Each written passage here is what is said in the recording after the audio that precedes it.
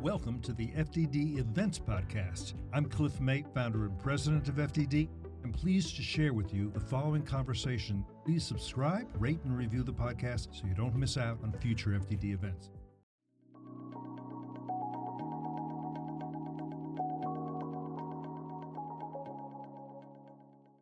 Good morning. It's Wednesday, February 7th. The war in the Middle East is now 124 days old. I'm Jonathan Schanzer, Senior Vice President for Research at Foundation for Defense of Democracies, and welcome back to the FDD Morning Brief. My battle to stay on top of the news is real. My inbox is a disaster, and I need an entire day to deal with my WhatsApps. But I am committed to this thing we do here. The FDD Morning Brief has become a part of my routine. I'm glad it's a part of yours. So keep coming back, and I'll keep dishing it out 3 times a week. In a few minutes, we'll hear from Amichai Stein, diplomatic correspondent at Israel's Channel 11, or Khan, which is Israel's public broadcaster. Amichai used to be a swamp creature in Washington, where he reported on our crazy political scene to Israelis. We'll talk to him soon about the latest out of Israel on a possible hostage deal. But first, it's time to talk about other people's money, specifically Hamas's money. The IDF has revealed some interesting things about Hamas finance in recent days. And as you know, this is not just a hobby for me. This was my day job at Treasury for a few years. So let's review what we know. First, the Israelis found an underground vault with hundreds of thousands of Israeli shekels in cash. They also found millions of dollars in bearer bonds. Yes, just like the movie in Die Hard. Except here's the thing, bearer bonds are outlawed in the United States. They have been for decades because of how easily they can be used in illicit activity. So I want to know who is still producing these and getting them into the hands of Hamas. More on that for another time, perhaps. The IDF also revealed yesterday that it uncovered evidence showing $150 million in transfers from Iran to Hamas over the last couple of years. There was also proof of another $5 million sent by Iran for Yahya Sinwar's personal slush fund. But what got my attention here was not the amounts. We know that Iran gives Hamas more than $200 million per year. What is important here is that the Israelis can now see the origins of those transfers and their destinations. They can follow the money. This concrete information will probably lead to additional asset freezes. We can also say with certainty that this is just one more way that the Israelis are closing in on Hamas in recent weeks. And there's been another bit of evidence collected by the Israelis during this war. And I'm talking here about the so-called Qatari embassy that was captured near the Shifa hospital in Gaza City during the first few weeks of the war. If the Qataris left any documents or computers in that building, my guess is that they now have shed additional light on Hamas finance. Remember, the Qataris were dishing out about $30 million per month to Hamas before this war began. You know, it's funny, but people often say that countering illicit finance is a way of fighting terrorism without all the shooting. That's not always the case. We see here that with the Israelis, they are literally risking their lives to get their hands on these documents and financial instruments. So we'll soon see, hopefully, how that information is used. Oh, and by the way, the Iranians and the Qataris are not the only ones to have their finances revealed here. Hamas has enjoyed financial support from the Turks, the Malaysians, the Algerians, and the Kuwaitis, to name a few. So I hope that the Israelis share their best stuff with the U.S. Treasury. From there, maybe we'll see some new sanctions handed down. I'd like to see a change in policy that leads to punishing these terror financiers. Dare to dream. Now for your headlines. Headline 1, Amos Hochstein, the U.S. Special Envoy for Lebanon, says that progress is being made to push Hezbollah fighters away from the Israeli border. I hope he's right, because at the same time that his statement came out, the Lebanese foreign minister announced that Lebanon did not support pushing Hezbollah above the Litani River. To me, this only reinforced that the U.S. policy of trying to distinguish between Hezbollah and the Lebanese government is pure folly. I'm not saying that everybody in the Lebanese government is a terrorist, but I am saying that the government of Lebanon has been severely compromised by Hezbollah over the years. That said, it is still in Hezbollah's interest to move north of the Litani River, which runs laterally across the Middle East. This is mandated in UN Security Council Resolution 1701, and I hope that Hochstein's diplomacy prevails. The French are also doing what they can, but we must all be aware that this is postponing the inevitable. I'll say it again. Hezbollah exists to fight Israel. At some point, Israel will need to oblige. Headline 2, U.S. forces continue to come under fire in the Middle East. Here's what we know. At least 3 different attacks have been reported in recent days. One on February 3rd on a base in Syria, another drone attack on February 4th targeting the Omar oil field. That attack killed some of our Kurdish allies. And then another on February 5 with a rocket attack that led to no injuries or damage, thankfully. All in all, U.S. troops have been attacked 169 times in Iraq, Syria, and Jordan since October, and that doesn't include any of the mayhem caused by the Houthis. I think it's safe to say that the American response so far has not reestablished deterrence with Iran or its terror proxies. So it's time to start thinking more seriously about what will convince the regime to stand down, because this clearly cannot continue. And headline 3, the new president of Argentina visited Israel yesterday and announced that he will move his country's embassy to Jerusalem. He has quite a look, Javier Milei. The long mutton chops and mop on top. I don't think I could pull that off. But for reasons I don't fully understand, he has made support for Israel a key pillar of his foreign policy. And that's a far cry from Christina Kirchner, who ruled Argentina from 2007 until 2015. Back then, she posted a rant on Facebook slamming FDD for its Latin America research, examining Argentina's relationship with Iran. In fact, Kirchner was president when prosecutor Alberto Nisman was brutally murdered while investigating the government's ties to the Islamic Republic. My colleague Toby Dershowitz continues to do excellent work on that. Latin America remains a problem. The tri-border area where Argentina, Brazil, and Paraguay meet is still a zone of illicit financial activity for Hezbollah and Iran. They have teamed up with the narco kingpins. This affords them the ability to move cash and weapons to the Middle East and beyond. Let's hope the new government in Argentina starts tackling this. Okay, I'm now pleased to introduce you to Amichai Stein. He works for Israel's national broadcaster, Kan 11. He used to be based in Washington. Now he's in the eye of the storm, tracking the latest out of Israel. And today I've asked him to come on the FDD Morning Brief to talk to us about the latest on a hostage deal. Welcome, Amichai.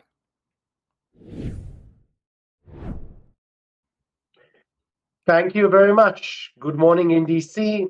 Good afternoon in Israel. All right. Well, Amichai, let me start off with some of the tough news. We heard yesterday that some 30 Israeli hostages, I think it was 31 total now, have been declared dead by the Israeli government based on intelligence that they have. Do we know what happened? Were they killed while they were in Hamas custody in Gaza? Were they killed on 10/7? What's the latest? I will tell you the truth. In some cases, we know the reason, and in some other cases, we don't know the reason. But in my point of view, we shouldn't go into it, because at the end, these are people who got killed and murdered because Hamas kidnapped them and attacked Israel. So the reason of the death is less critical. And it's not a question really, why were they killed? Was it an Israeli airstrike, or did Hamas actively murder them? At the end, these are people that were murdered because Hamas attacked Israel and kidnapped them and took them into Gaza. So I think the question, we shouldn't talk about the reasons too much, because let's say it might even give Hamas some kind of legitimacy to say things that we don't want to hear and are not really the truth. The fact is, these people were killed because at the end, Hamas attacked Israel on October 7th. Agreed. Certainly, the Hamas has used Israeli actions and words against it over time. And of course, the families, by and large, have been quite supportive of the IDF, even as the news has trickled out.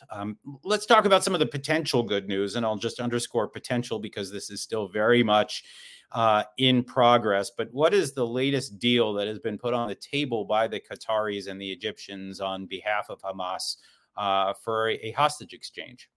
So I'll give a small brief, what's the basic deal, and then I'll go into the problems. So the basic deal talks about the first stage in which the women, children, the elderly, and the sick will be released. We're talking about maybe 45 days pause. Okay, the numbers, again, between about 40 hostages. There is a question whether the Israeli female soldiers will be included in this phase. This is one issue that is being debated. The second phase we're talking about will be the Israeli soldiers, but Hamas category of Israeli soldiers is much bigger than people who are actively in the military, meaning all men under 60 in Hamas view are Israeli military personnel, meaning all the men under 60 will be on the second phase. And there's a third phase that is supposed to talk about the bodies of the hostages being returned. Now, let's talk about what happened yesterday. Hamas gave a response, first of all, saying, when we begin the first stage, we don't need to cease, we don't need an Israeli promise that Israel will cease the war at the end, but we do need, of course, Israel will cease activity. We need Israel to go out for the main population areas, and the numbers of prisoners of the terrorists they want to be released is just staggering. Again, according to their answer, they want all the women, children, elderly, over 50, and the sick, and plus 1,500 other prisoners, including several hundreds that are serving life in prison. Meaning these are numbers that no Israeli government can agree on. Even I think Gantz and Eisenkot, these are numbers that Israel just can't agree. So what I'm hearing from Israeli officials that the Israeli response will be discussed in the next few days. It won't probably be a no answer, meaning let's throw away this negotiation. It probably will be no, but let's continue talking, okay? And let's say there's A, B, and C, which are a non-starter. On D, E, and F, we can talk maybe to find some solution. So that's the idea of where we're going in the next few days, probably. If up until now we waited for Hamas response, now we are waiting for the Israeli response on Hamas response. And this means that in any case, any hostage deal will take weeks to be formulated. Yeah, I think that's right. I think it's going to require a lot of patience. And of course, that is something that the hostage families don't have. If you could maybe talk for just a minute about the role of those hostage families. They play a significant role right now in the dialogue that takes place on your channel, as well as all the other channels. They appear prominently in political discussions. How are they influencing the way that Israelis are engaging here with the Qataris and the Egyptians and Hamas itself? So I think they do have a lot of influence because you're hearing their stories, you're hearing what people have been held by captives by Hamas. So it does influence Israelis when it comes to the question, do we need a hostage deal? But I think still, when you look about the numbers, the question is what kind of deal? And when it comes to what kind of deal, there is still a vast majority of Israeli public who are saying it's not any deal, meaning there is a deal we would agree on, but it's not any deal we would agree on. And so it does influence and it does help. By the way, there are hostage families which we are less hearing the voice, who are saying, guys, we are not agreeing for this deal. Don't do it. Don't do it. It will endanger other Israelis. At the end, you will maybe release hostages, but other Israelis will get killed and kidnapped, and the 7th of October will be once again. So you do have about, let's say, 10 to 20 families of hostages who are saying these kinds of things, but you're less hearing them in the Israeli mainstream media. Mainly you hear the voice saying, guys, we've been there. We know what is to be there. Get them out at any price. But again, most of these are public. And even, let's say, again, other voices in the government, like Gantz and Eisenkot, are saying maybe Israel needs to pay more. But for example, no one of them is agreeing to stop the war completely in a hostage deal. Yeah, I think that's for sure. But I mean, let's talk about this for a minute. I mean, the numbers of hostages now, unfortunately, there's, I think, maybe about 100 that are believed to still be alive, maybe. And, you know, at the same time, you have a war that's going on that needs to probably wrap up sooner rather than later because of American pressure, international pressure, legal pressure, all of the things that have been put on Israel's back since this thing began. And so what's the calculus here? I mean, you know, can the entire country of 10 million people Are their needs, their security needs, going to be held up because of these 100 people? I know there is obviously great pain. There's a great desire to bring everyone home. And of course, that is the refrain that we hear in Israel all the time. But I would argue that the strategic needs of Israel are much bigger than that, and much more complex than just simply bringing them home. How does that play in politics? How does that play in security? I will phrase maybe the situation that this is a different war than what we've been used to.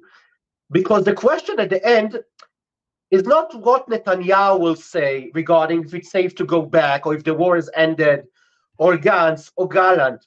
The question at the end, will the head of the villages of the South, these communities, say, okay, we feel safe to go back. So even if Netanyahu comes and say, let's say one day, okay, we feel Hamas is broken, Hamas is destroyed. Still, the question is, will these villages agree to go back? Will people agree to go back to their homes? And if they say, no, we don't feel safe, then there's a question, what do you do? Or do you need to do more? Or maybe the leadership is lying that it's safe to go. And that's, I think, the different story. By the way, it's not only in the South, it's going to be also in the North. You will hear probably statesmen say, okay, Hezbollah has gone away from the border. We have more forces. Guys from Kiryat Shmona, for example, it's safe to come back. But if Kiryat Shmona mayor says, I'm not going to tell my guys to come back to the north, then the situation still exists.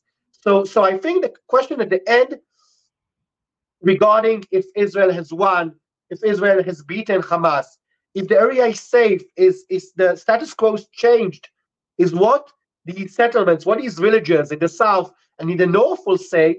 And of course, there's a lot of politics and a lot of debates in the military and leadership. But at the end, I think this is the focus we always need to remember, that this is the question, will people feel safe to live on the southern border and in the northern border? If not, the situation hasn't been resolved. It has not. That is for sure. Just a question on strategy. I mean, one of the things that always strikes me is that, everyone knows in the Middle East that Israel is willing to do unbelievable things to get its people back, dead or alive. Do you think this is ultimately Israel's Achilles heel? I mean, isn't this what prompted Hamas to kidnap 240 people on October 7th? They know that they will get things in return, don't they? Yeah, this is the Israeli Achilles heel saying we won't leave anyone behind. And by the way, again, this story is again much more different because we're talking here of a lot of citizens who were kidnapped. It's not a war when soldiers are being held captive. So you have soldiers, but there's a lot of citizens. And again, Israel is, or I think any country is responsible for the citizens itself to bring them back, and that any foreign army or terrorist group won't hurt the citizens. Again, military is also not something you want to see being held captive, but the citizens are a different story. So I think this is why the story is right now different. And by the way, that's why the focus is mainly right now on the citizens, on the people who lived in the area and were kidnapped, and the soldiers are left, unfortunately, for the last step, because this is the situation of now. But again, if Israel wouldn't have cared about the hostages, of course, things would have looked completely different in this war. But, Israel is a country who says, I will do everything, or try to do at least everything I can, not everything I can, to bring my people back. So that's the story right now. Okay, we'll leave it there. Thank you, Amichai Stein from Channel 11, Khan News in Israel. Thank you for joining us today. Thank you very much. Okay, here's what FDD is tracking today. My colleague Saeed Ghassaminejad is out with a new piece analyzing bipartisan congressional efforts to enforce U.S. sanctions on Iranian oil. The Biden administration's deliberate non-enforcement of sanctions has yielded Iran tens of billions of additional dollars in oil income. And the president has the authority to enforce oil sanctions already on the books. So this is just a matter of will. It is good, though, to see bipartisan members of Congress engaged here. My colleague Cleo Pascal, she testified before the Canadian Parliament at its China committee this week. She outlined the ways in which the Canadian government can counter the Chinese Communist Party's unrestricted warfare efforts in the Indo-Pacific and beyond. Whether the Trudeau government heeds her advice, well, that's another story. And finally, my colleague Seth Frantzman has been reporting from the ground in Israel. His latest piece for FDD's Long War Journal highlights the recent comments from the Israeli War Cabinet on where the war may be headed next. There's some optimism lately on the progress in Gaza, as we just heard, and not surprisingly, some words of warning about what comes next in the north. That's it for today's show. Read our expert analysis on our website, FDD.org. Read our quick takes on X at FDD and support our work with a tax-deductible donation at FDD.org/invest. Thank you for joining us today. I'll see you bright and early on Friday for another episode. Until then, I'm Jonathan Schanzer, signing off for FDD.